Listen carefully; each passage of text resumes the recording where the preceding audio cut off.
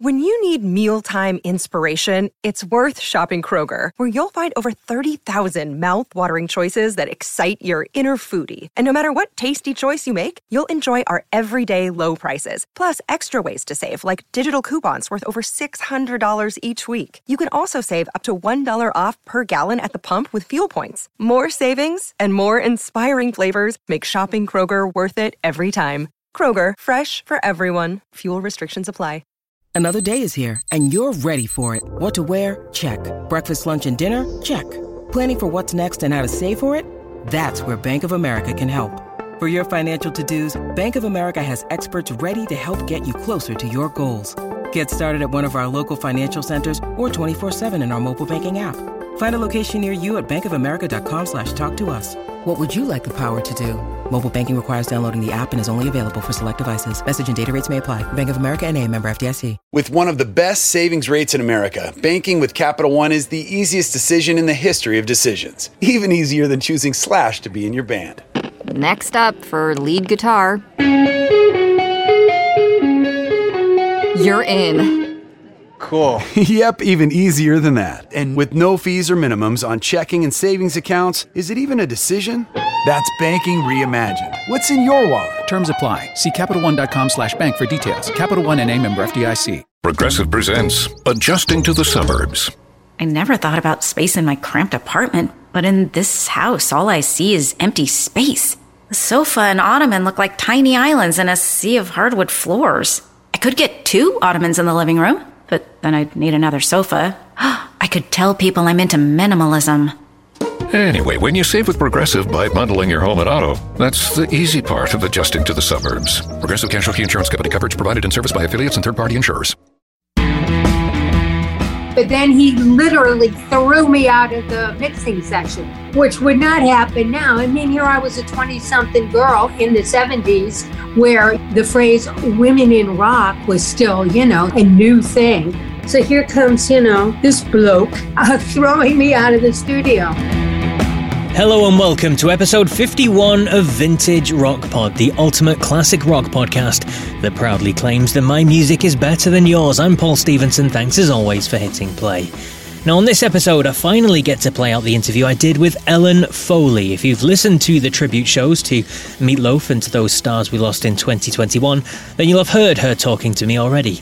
Well, you'll get to hear a lot more on today's show. She is famously known as the female singer on the Bat Out of Hell album, significantly parodised by the Dashboard Light, but she has also had a great solo career. She had a relationship with Mick Jones from The Clash and ended up singing on The Clash songs, and they worked on her album too. She also sang for many others as well, including the Blue Oyster Cult, as well as having a career on Broadway, on TV, and in the movies, such as Cocktail with Tom Cruise. So I'm really looking forward to you hearing my chat with her. But I just want to give you a few mentions first, though, to some people that have been in touch throughout the week. So a big hi to Mark Beavers, who said he met last week's guest, Ian Anderson, many years ago alongside Maggie Bell. Says he's met loads of stars, including Meat Loaf and David Bowie. I think we may have to hear from Mark on a future episode, perhaps. Hello also to Julian Caesar for his kind words, and hello to Carl Wartnaby and Karen Slicker. A shout out to Paul Graham as well for manfully continuing to update the Spotify playlist. He's got one there called the Vintage Rock Pod Top 5s, and he basically puts all the top 5 song recommendations from each episode onto there, and it's building up one heck of a list for you. So check it out on Spotify and give it a like or a follow on there. Although I know right now Spotify is a bit of a taboo subject, isn't it? With Neil Young, Joni Mitchell and Nils Lofgren, I believe, all pulling their music from the platform over the furore, shall we say, surrounding Joe Rogan. But let's move on. And last but not least, a shout out to Rod Boudreau and to Miguel Aguilar as well. It's great to hear from you all this week. Now, on the Facebook group, we were chatting about favourite albums, and I love seeing how different everybody's are. Michel Verhoes, apologies if I get your name wrong, I say that every week, don't I? Going for Manfred Mann Earth Band's Live in Budapest, while friend of the show, Andy Old, said UK's UK album. Now, That's a band you don't hear about much these days. Alumni including John Wetton and Bill Bruford, among many others, of course.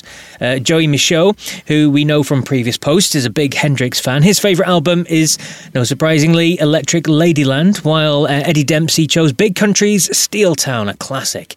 Lots of eclectic choices in there as well, from Fiona Jack going for Mark Bolan and crew with T-Rex's Electric Warrior, and Kay Christian saying the White Album by the Beatles. Yes, legendary indeed.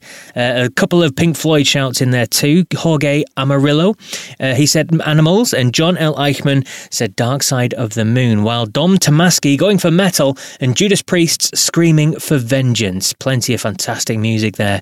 Big thanks to everyone. I can't read them all out, but thanks one and all for interacting on Facebook this week. Now check out the Vintage Rock Pod social media channels if you haven't already done so. Give them a like or a follow, or you can drop me an email as well. I'd love to hear from you. vintagerockpod@gmail.com. That's vintagerockpod@gmail.com, and I'll give you a little mention on next week's show. I'd love to hear your stories about maybe the people I interview, or maybe your dalliances with classic rock stars in the past. Anyway, but let's move on to this week's show then, and let's turn to Ellen Foley. Now, I'll be honest, I did get a bit of criticism recently from someone that there wasn't enough females on the show.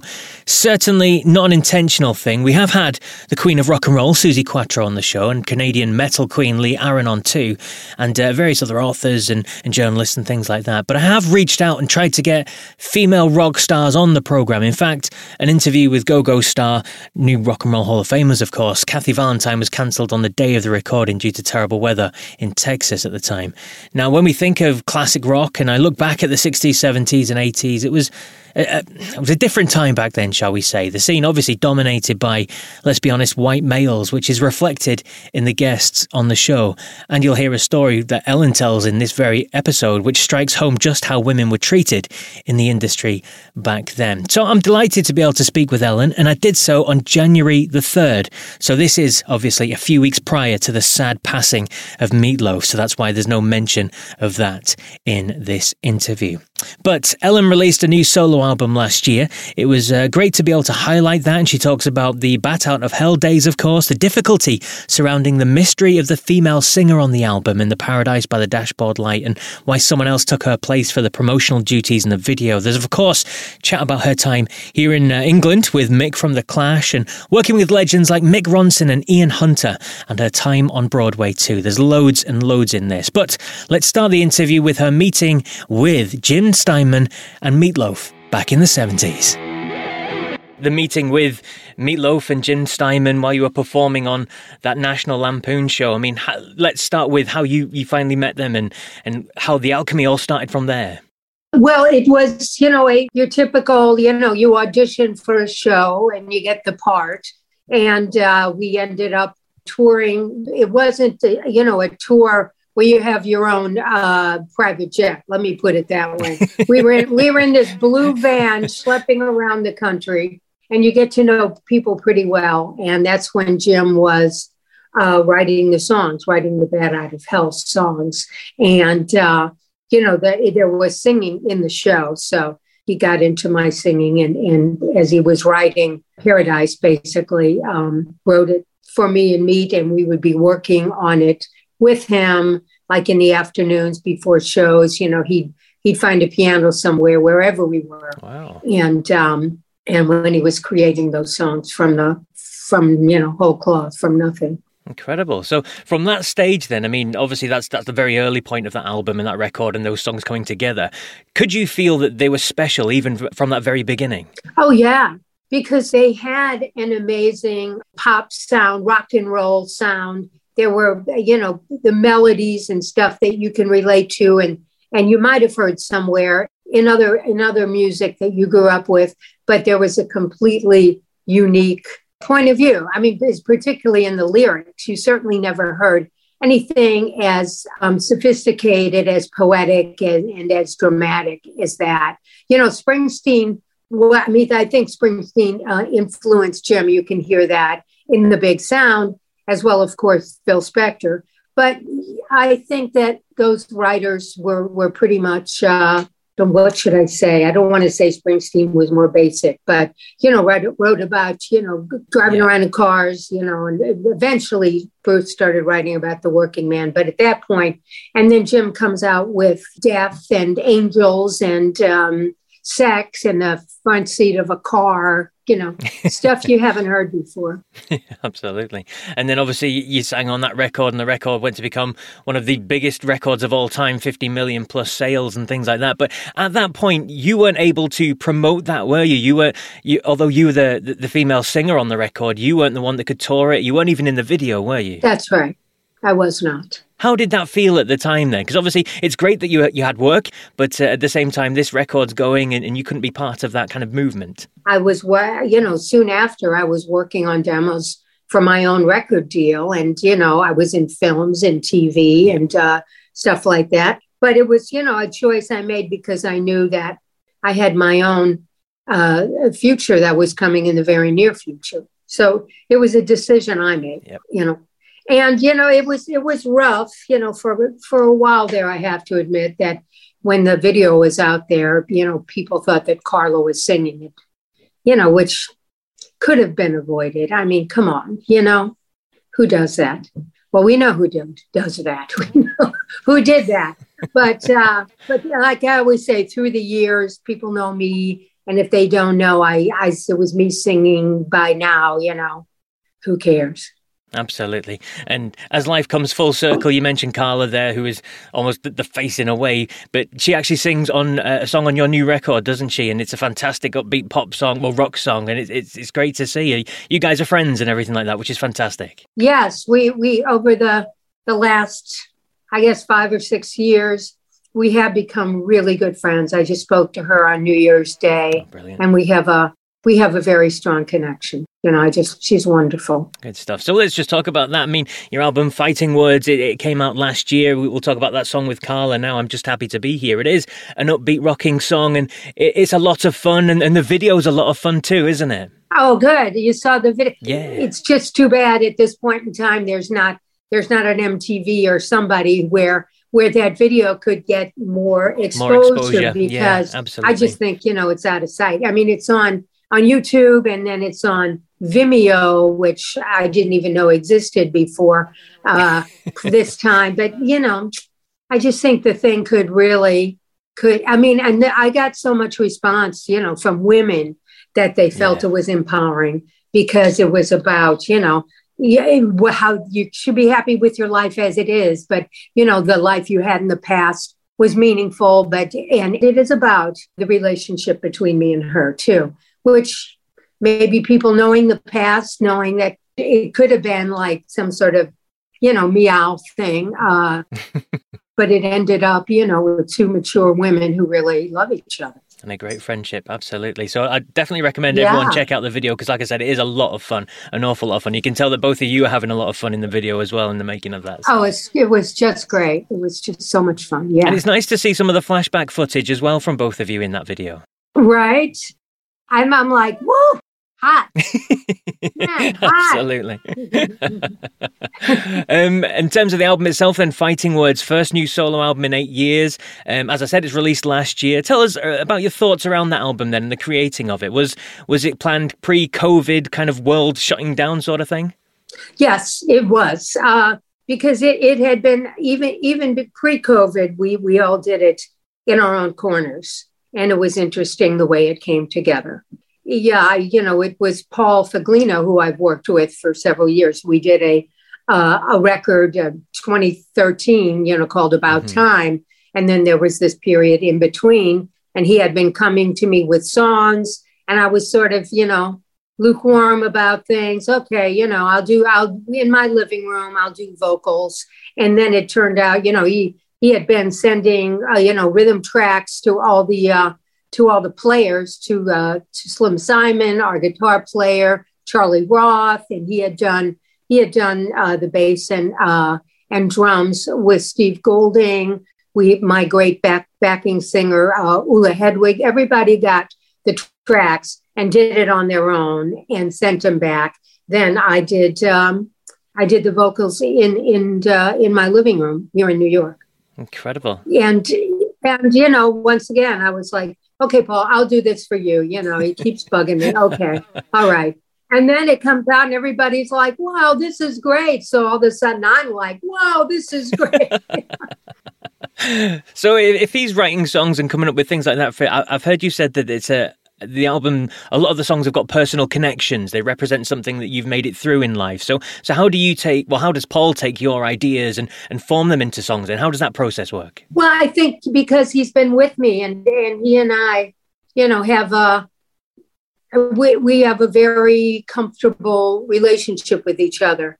He's definitely not somebody who I think really opens up a lot to people. And I stay a little to myself, but we spend time together, and we really talk about things, and he takes what he knows about my life, or stuff that's going on. All the songs aren't necessarily biographical or anything like that, but stuff that fits together in terms of what's going on in his world and my world at this point.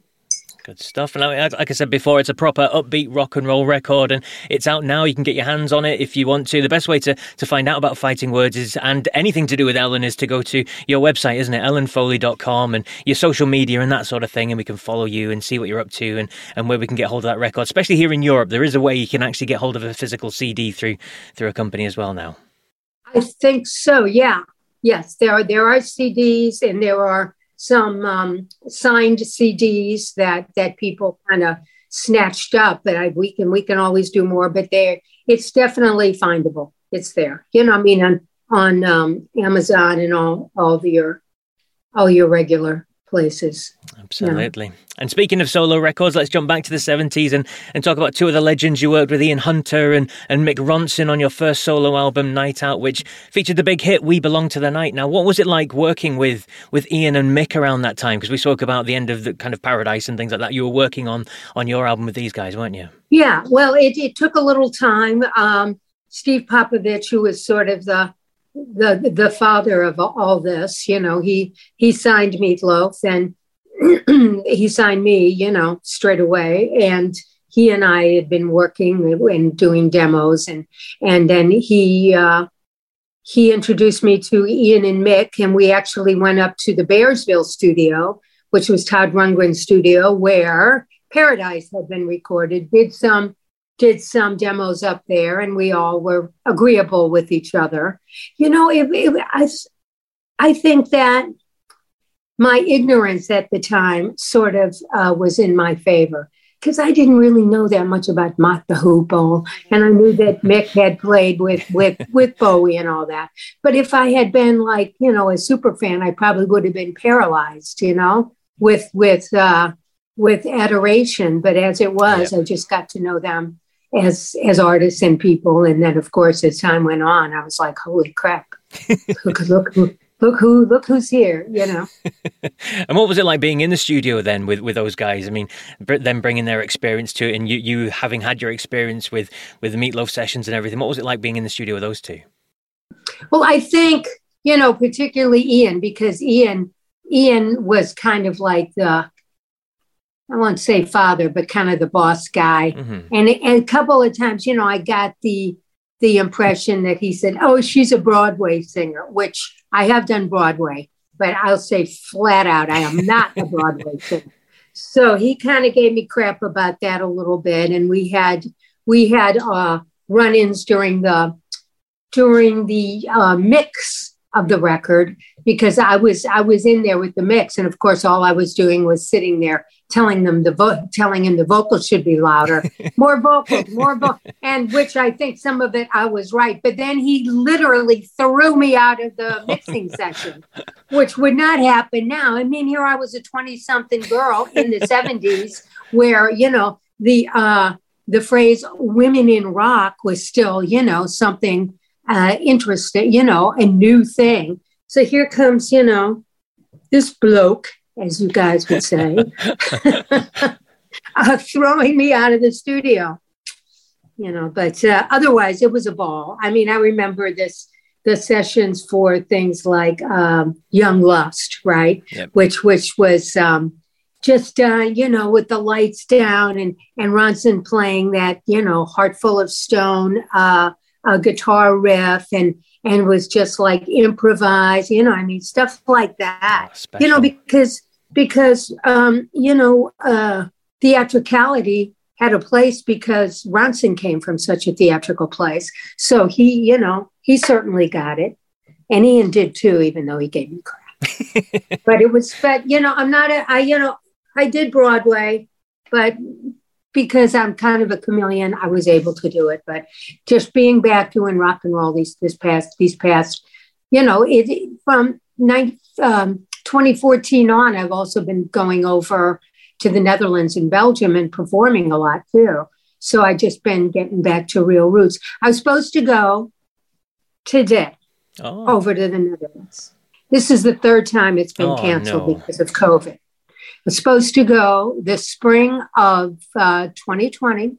I was supposed to go last spring then, and then today, this week. Not happening. What a shame. So... What a shame. Hopefully at some point it all calms down and we can all get back to normal.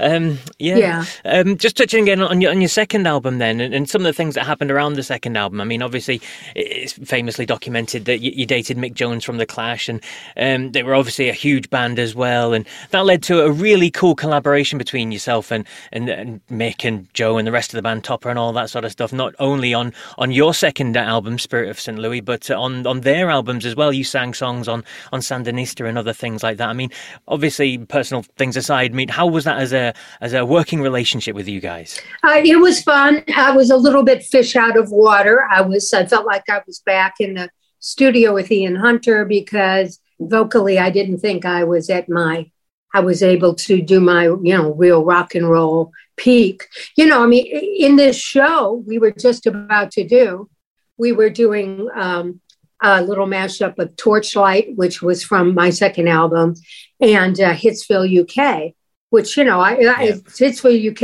is basically me, multi-tracked. And we were going to do a great version of it. And I was excited about that. But it was a whole, new experience for me, a life experience, being in this, it was like, 79, 2 years after 1977, when, these guys and other people created a whole new sort of genre and life. But, and here I am like, hello, I'm from St. Louis, Missouri. How I got into that. But anyway, I always say that life experience adds up to where you are right now. And I'm good. I'm cool. Life is great. And what was it like being in the UK then around that time, coming over here and experiencing all that sort of stuff? It was, a little bleak for me. That was, right in the middle of the Thatcher stuff. And I just always remember something that's like emblematic for me is like when the pubs closed at 9 or 10 o'clock, there would just be people outside of pubs just beating each other up, because their outlet, they've been cut off. But it was a little rough. And coming from New York, really, it's so crazy how compressed my experience was in that decade. Because I had just, moved to New York from the Midwest, from St. Louis in 1972. And here, 8 years later, here I am in a whole other scene. Whole other lifestyle. Whole other movie. Yes, a whole indeed. Other movie. And speaking of which, we should touch on that. I mean, you did do another solo album after that, Another Breath. And then as you speak about movies, I mean, you appeared again on stage, you did TV shows, and then Hollywood came calling and you appeared in some huge films as well, Married to the Mob and Fatal Attraction, and alongside a certain Tom Cruise in Cocktail. I mean, how was that? It was great. I kind of felt like, because after the third album, I wasn't getting a lot of support from the record company, and it was sort of a negative experience. And just, I was like, fine, that's my commitment. And I was really lucky that I switched gears and, started getting all this work and great work, I did 2 Broadway shows. I did this Me and My Girl, then I did Into the Woods, which was just like the most spectacular piece of performing I ever got to do. Stephen Sondheim, the witch, who was just really this one of the producers came back after one of the performances on Broadway, but he said, "Oh, you're like a female Mick Jagger," which is the thing I wanted to hear my entire life. But that's a whole other show, and the movies and it was a great time. And I met my husband in 1989 when I was just at the end of the run. It's sort of interesting the way things move. The Into the Woods was just ending. I'd made him. I didn't make him. I met him. I met him, but I made him too. And then, over the next year or so, I was married and had a kid, which, took me away from everything because I had two of them, kids, for a long time. And I think I got very gun shy about going out there, especially since I wasn't doing music. I didn't want to audition for things, I was like, no. And then the show in, I guess, 2008 came along, and where I met Paul, and we started, writing songs and gigging, and then made the rec, so everything has added up to be. And then coming back, that this whole thing was really unexpected, and we're ending up on a couple of lists. Paul Zallo, is a great journalist, lists of best records of 2021. So I'm like, lovely, Absolutely. And you talk about coming back and you talk about gigging there. I mean, you've done some shows the back end of 2021, and how nice is it to be out in front of people again and performing your songs and performing your new material too? It was great because I have a really good band. And I have now this musical director. His name's Charlie Roth. He also played on the record. Just somebody who's such a pro, who I don't have to worry about anything but getting up there and singing. And we did one show at this place, called the Bowery Electric. And it was this tiny place with people standing up. It was like, an old rock gig, and it was so great. And then we were, thinking, oh, good. We're going to keep playing, and had this gig booked in this bigger gig, this sort of sit down, more grown up place, a cutting room. I already told you the sad story about that. Well, it's been an absolute pleasure chatting with you, Ellen. I hope you have a fantastic future coming up. I hope everything settles down and you get to perform all your gigs that you've got lined up, even in 2023. Me too. Okay, bye-bye. The wonderful Ellen Foley there. Check out her new album, Fighting Words, and give her a follow on all the social media channels. Right, it's the time of the show where I give you my top 5, and in this week I'm going to do it in tribute to the legend that is Meat Loaf. Now remember, this is my personal choice. I don't claim it to be the definitive list. It's not a critic's choice. No, it's very subjective, and it's okay if you do not agree with this top 5, but I would like to hear your top 5s in response. But here we go. My favourite 5 songs from Meat Loaf according to Vintage Rock Pod. At number 5, well, if you'd have asked me a week ago, then this song wouldn't have made my list. Not because it's not a great song, but because it's one that had kind of passed me by, if I'm being honest. But my guest on the Meat Loaf tribute show, Stephanie Myers, pointed this one out, and I've played it a lot these last few days. It is a great song. It's upbeat and rocking, and it's tucked away in the middle of his 2006 album, Bat Out of Hell 3, The Monster Is Loose. And because I've played it so much, recently it's going in at number 5. And number 5 is Alive. Let the end of the world come tumbling down. I'll be the last man standing on the ground.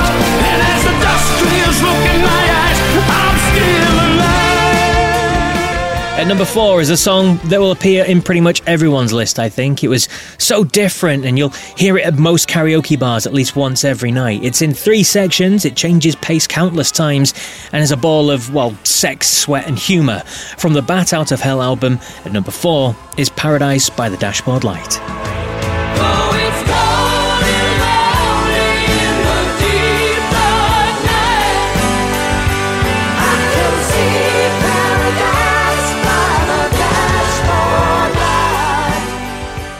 At number 3 is one from the Bat Out of Hell 2 album in 1993. Jim Steinman said that this was the hardest song to write and get across. It's deep and dark subject matter, hauntingly biographical. It builds and builds, and the haunting memories are always met with the lines like, "It was long ago" or "far away," hence the title. At 3 is Objects in the Rearview Mirror May Appear Closer Than They Are. And objects in the rearview mirror appear closer than they are. Not just in the rearview mirror, they appear closer than. It Two is a song that never fails to get you going. It's a rollicking, upbeat, rousing song that pounds along at 100 miles per hour. A duet with Cher that comes from the album of the same name from 1981. And number 2 for me is Dead Ringer for Love.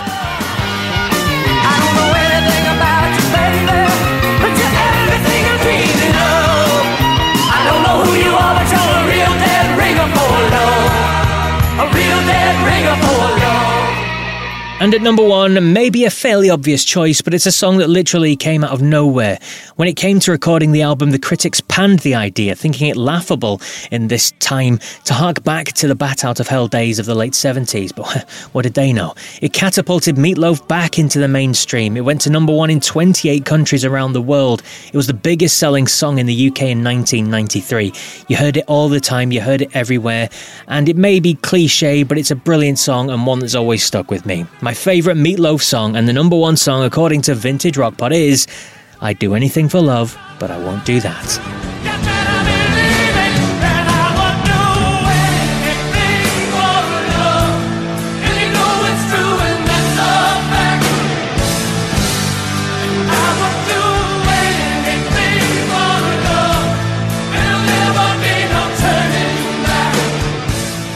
So there you go, my favourite 5 songs from the mighty Meat Loaf. As ever, there were a ton of other songs I could have chosen.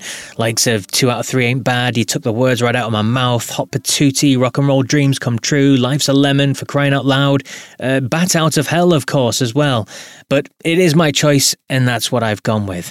It has been an interesting week or so since the passing of Meat Loaf. Everywhere I've gone, you get to hear Meat Loaf, and people just really, really appreciating the music that he developed. I mean, I was in HMV, which is, for anyone that doesn't know, or from overseas, it's a huge music store here in the UK, and they're playing the Bat Out of Hell album in full. I got back in the car from that very trip, and Absolute Classic Rock were playing Bat Out of Hell. It's just one of those things that is everywhere at the moment, and it's lovely to see. But as ever, I'd love to hear your thoughts on my list. Where do you agree? Where do you disagree with my Meat Loaf selection? Get in touch and tell me what your top 5 Meat Loaf songs would be. Get them in order as well, because I love to hear that. Drop me an email, vintagerockpod@gmail.com, and I'll give you a mention on next week's episode. I'd also like to ask you to share the word of Vintage Rock Pod. Tell your friends, tell your family, tell your work colleagues, tell anyone who likes classic rock, really, just to check out the show. If you can, also leave a 5-star rating on Spotify. Should I whisper that? Spotify. Because there's a new section where you can do that nowadays. You just click onto the podcast section and you can rate it there. So give us a 5 stars on Spotify, please. Or you can give us a 5-star review on Apple Podcasts. It really does help with the show's visibility, helps me to reach out to more different people as well, and grow the crowd of followers following this podcast series. And the best bit is it's absolutely free for you to do as well. And I've got some great guests lined up for the coming week, some varied styles and different eras too, with different tales to tell, so you don't want to miss out. If you haven't already, please do check out the Vintage Rock Pod social media channels. Click like or comment on the posts just to make sure you don't miss any. The algorithms stop showing you things from groups you don't interact with, so it's always nice to click on them. And subscribe to the channel on YouTube as well, where you'll find various videos from interviews I've done throughout the series. And if this is your first listen, then thank you very much for doing so. But make sure to follow or subscribe to Vintage Rock Pod on whatever podcast platform you use so you don't miss any new episodes dropping. They usually come out every Monday, so please do check the back catalogue as well, with some incredible big name guests I've had on the show, a whole host of superstars, multi-million sellers, Grammy Award winners, Rock and Roll Hall of Famers, you name it. There's so much to enjoy. They've all got great rock and roll stories to tell as well. So some of the people you may not think you know a lot about, listen to these stories because they are fantastic. Anyway, that's it for episode 51 then. Until the next one, remember, if you come across anyone who isn't a fan of classic rock, just tell them my music is better than yours. Take care.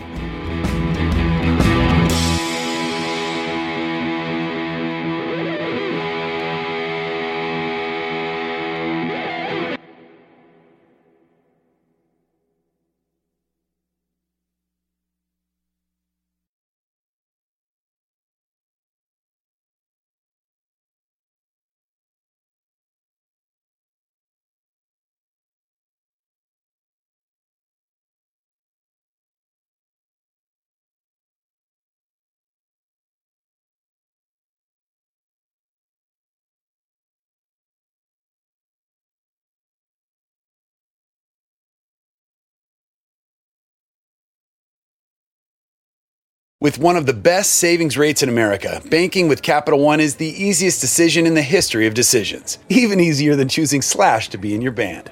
Next up for lead guitar. You're in. Cool. Yep, even easier than that. And with no fees or minimums on checking and savings accounts, is it even a decision? That's banking reimagined. What's in your wallet? Terms apply. See CapitalOne.com/bank for details. Capital One N.A. member FDIC. With Progressive's Name Your Price tool, you can find options that fit your budget. Because giving you options is the right thing to do. Oh yeah, like when I hold the door for someone. Sure, it may be weird if I don't time it right, and they're a little too far away, and now they're running. And we're both asking ourselves, is it worth it to run instead of just, letting them open their own door? But still, it's the right thing to do. So get options based on your needs with Progressive's Name Your Price tool. Progressive Casualty Insurance Company, affiliates, and third-party insurers. Comparison rates not available in all states or situations. Prices vary based on how you buy. It's NFL draft season, and that means it's time to start thinking about fantasy football. FantasyPoints.com features industry-leading experts and prognosticators using proprietary hand-charted data to help you score more fantasy points. FantasyPoints.com is the place to go for whatever kind of fantasy football you play. Whether you play fantasy football, daily fantasy sports, or do a little bit of everything, Fantasy Points has the meticulously researched content to guide you to victory. And why wait for the fall? Fantasy Points also covers the new spring football league, the UFL. Join the guru, John Hansen, Scott Barrett, Joe Dolan, and other massive names in the fantasy football universe with an exclusive offer. Use code Pantheon for 15% off any Fantasy Points package, including the all-in package, with access to every article, tool, and data nugget that Fantasy Points has to offer. That's FantasyPoints.com and code Pantheon for 15% off at Fantasy Points. FantasyPoints.com, code Pantheon. Score more fantasy points.